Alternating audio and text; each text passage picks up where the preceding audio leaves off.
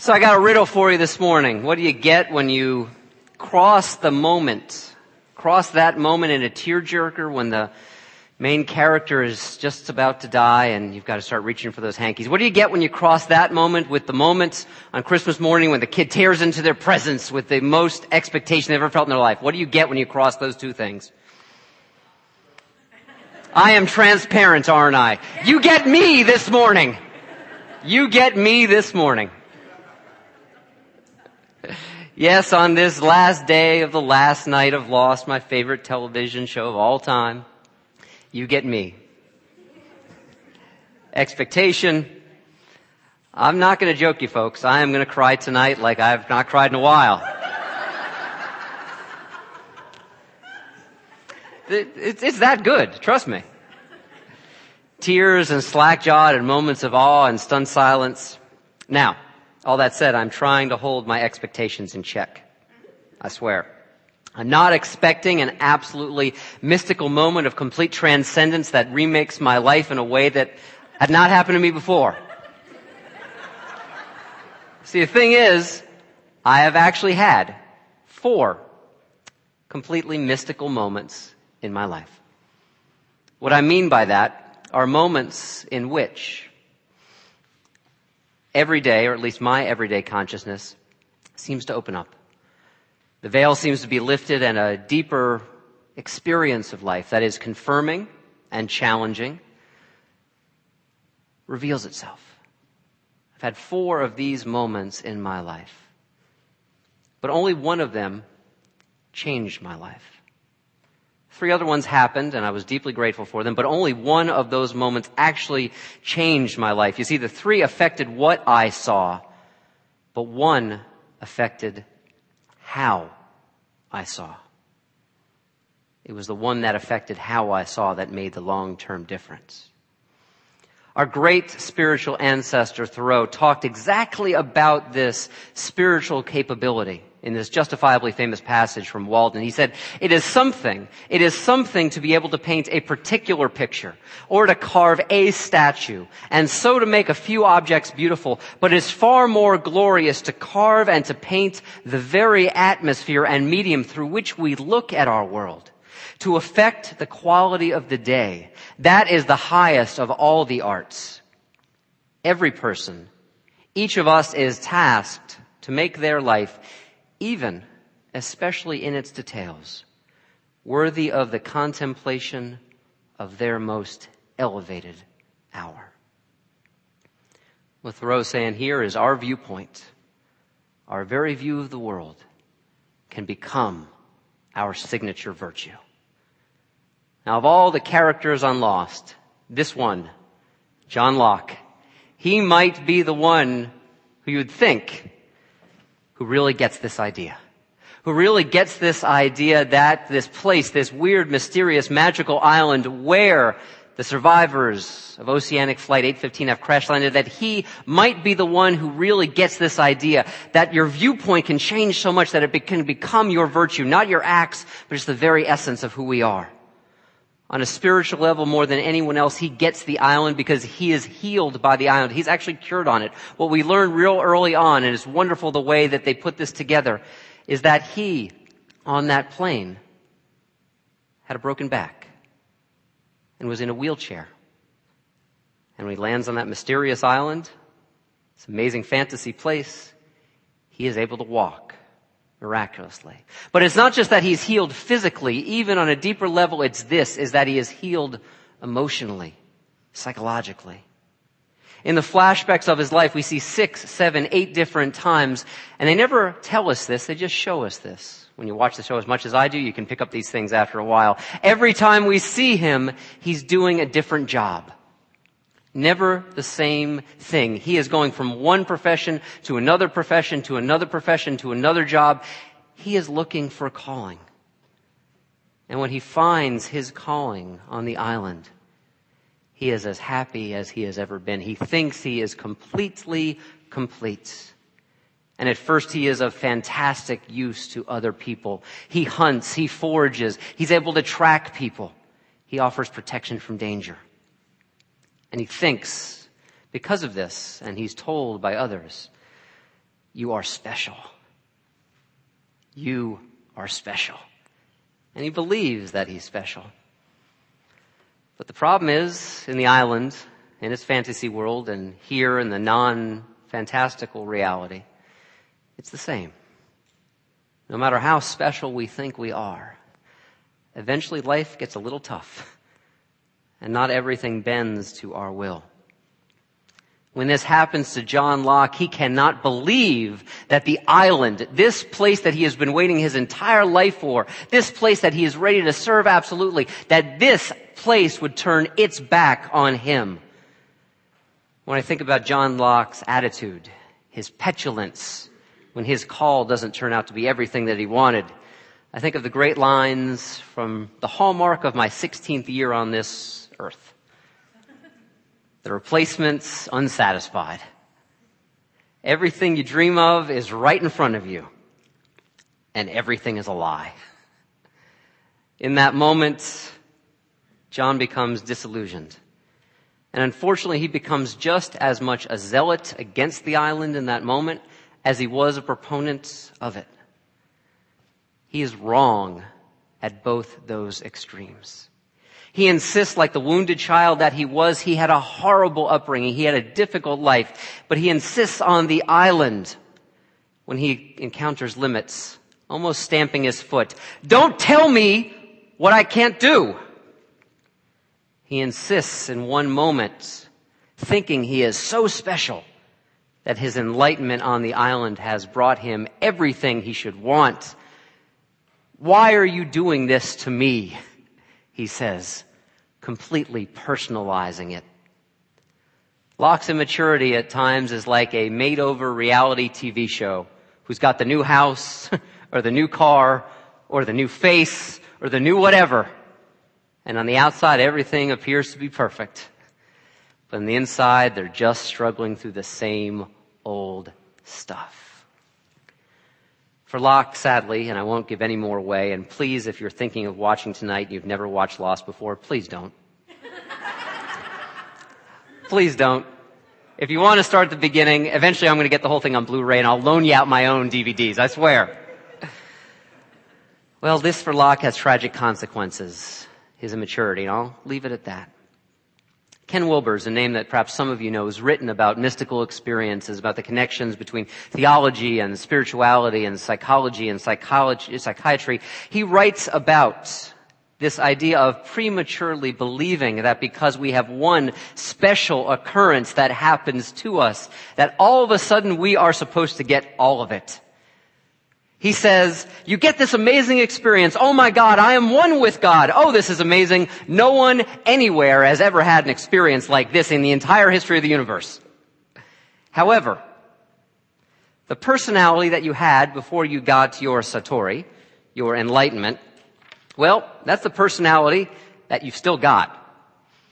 If you're a geeky little toad, then you're going to be a geeky little toad that thinks he's God.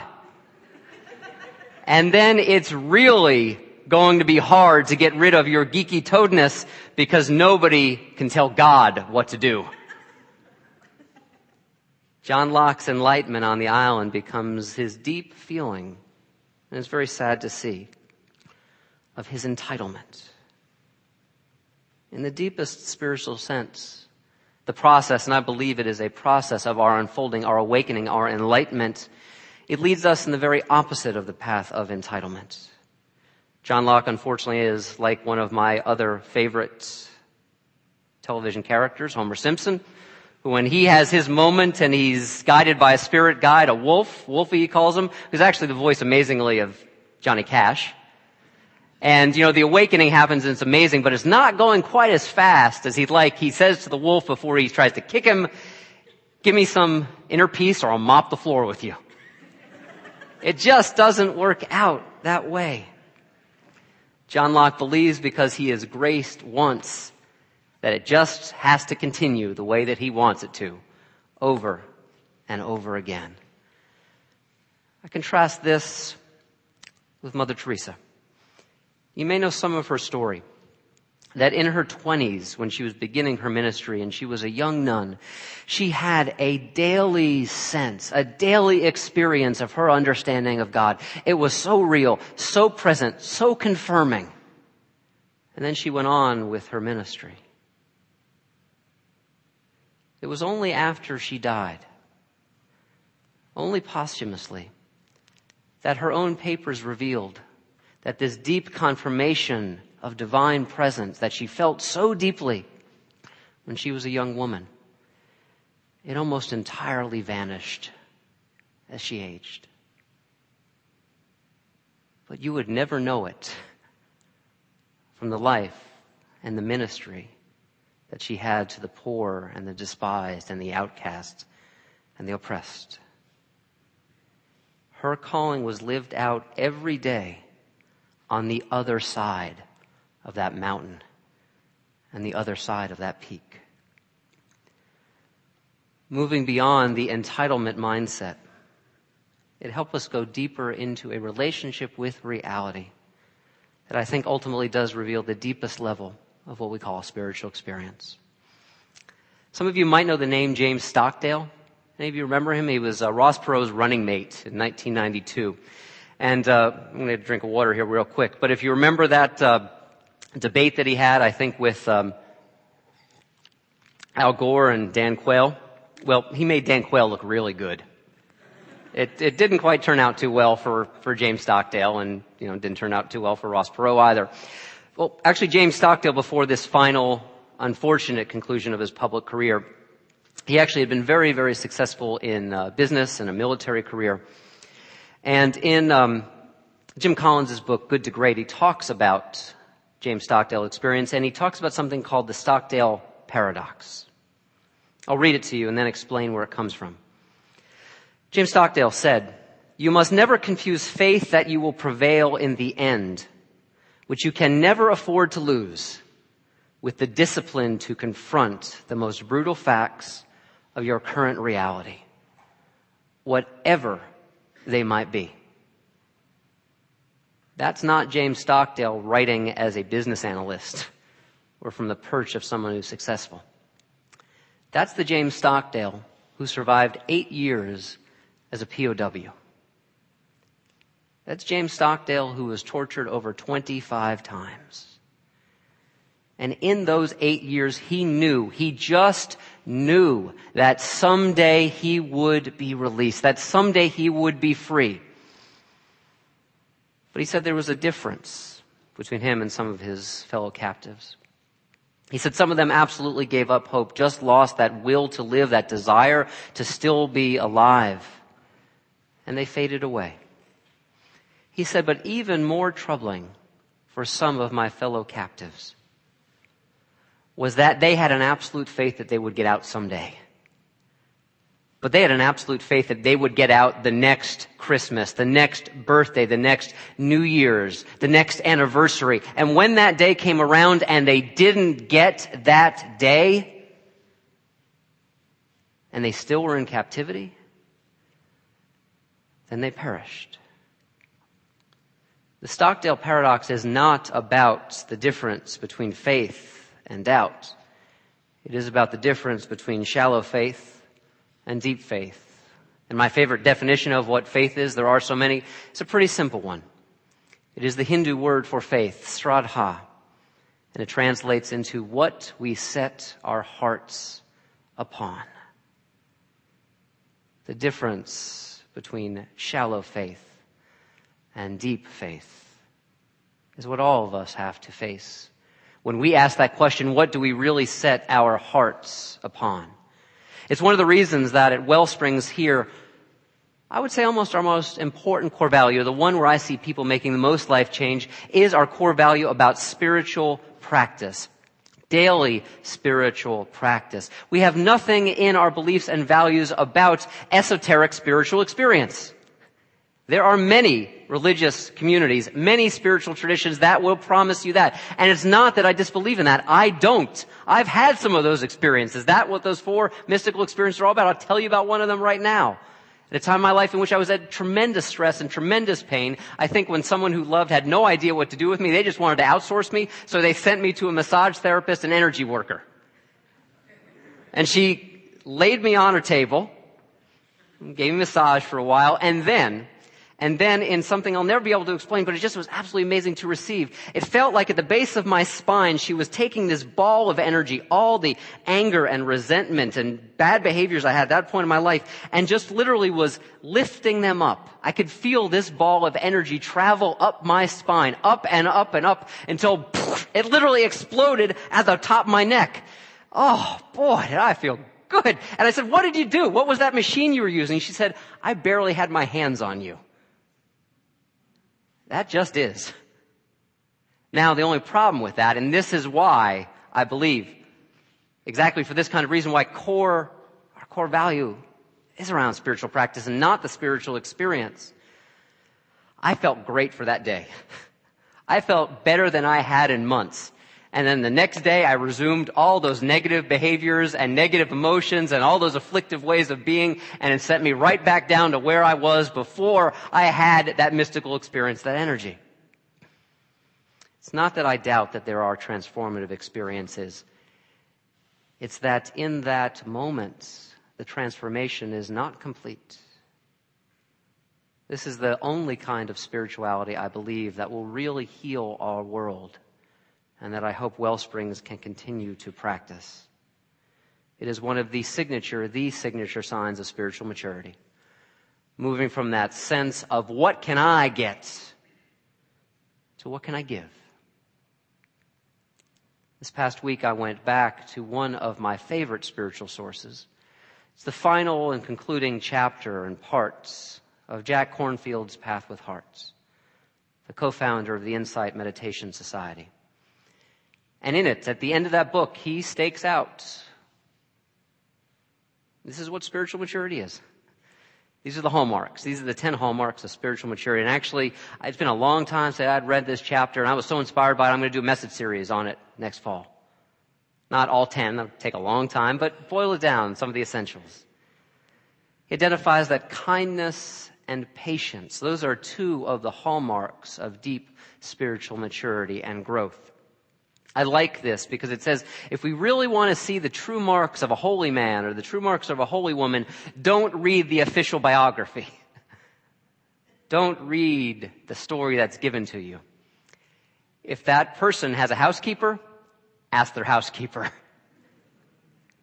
If that person gets their groceries bagged, ask the person who bags their groceries. That's how you can tell whether a holy man or a holy woman really lives that out, really incorporates that into their being.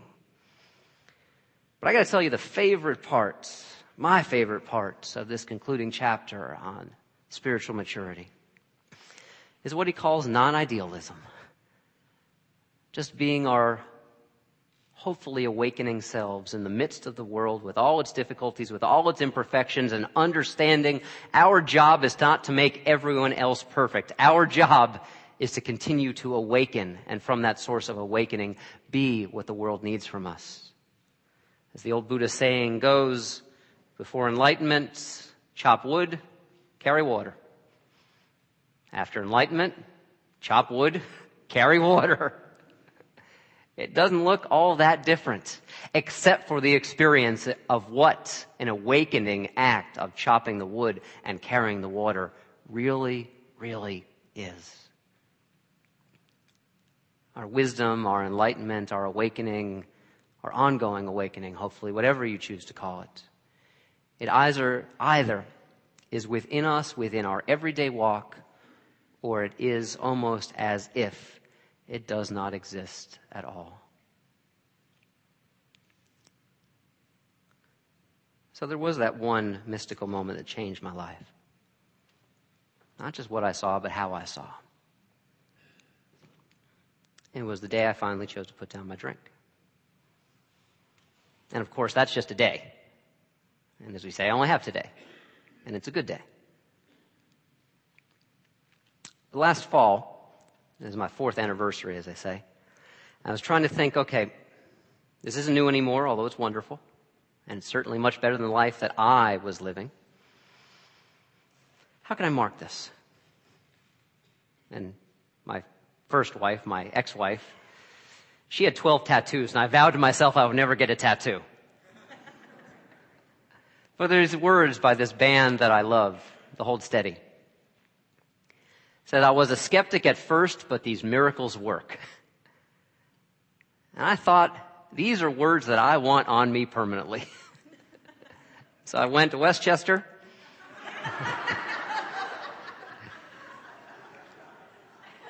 And those words are across my shoulder blades. Not that big, not that large. But they are there, and they will be there. And they are there to remind me. I was a skeptic at first, but these miracles work. The miracles are not otherworldly.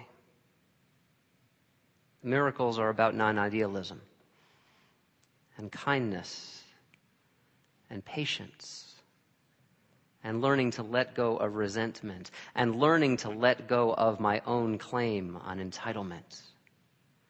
That because I have felt blessed, things must always turn out the way that I wish they would. I've learned, and I hope we all learn in our own ways, that the point of the spiritual life is not to get high. The point of the spiritual life is to become real. Day after day after day.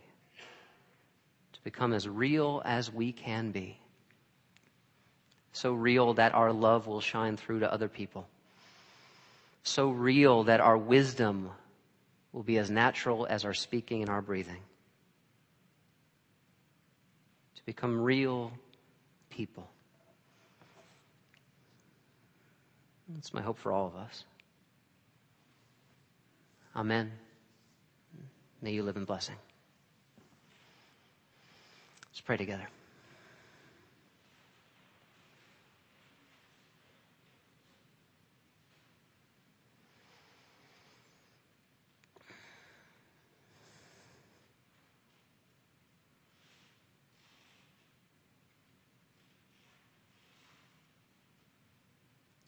Spirit that is there,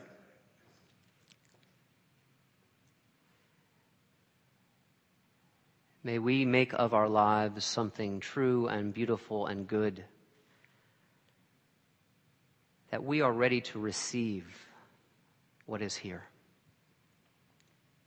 Not to clutch after it or wish to control it, but to be in full presence and relationship with all that is here, to become real people. Mature people, kind of people who can roll up their sleeves and do that hard work and experience ultimately the most sustainable form of happiness. To live meaningful lives, connected with ourselves, connected with each other, shying not away from trouble, but seeking to peel back that label of life, to know it all, to love ourselves, to love each other, and to become whole. Amen.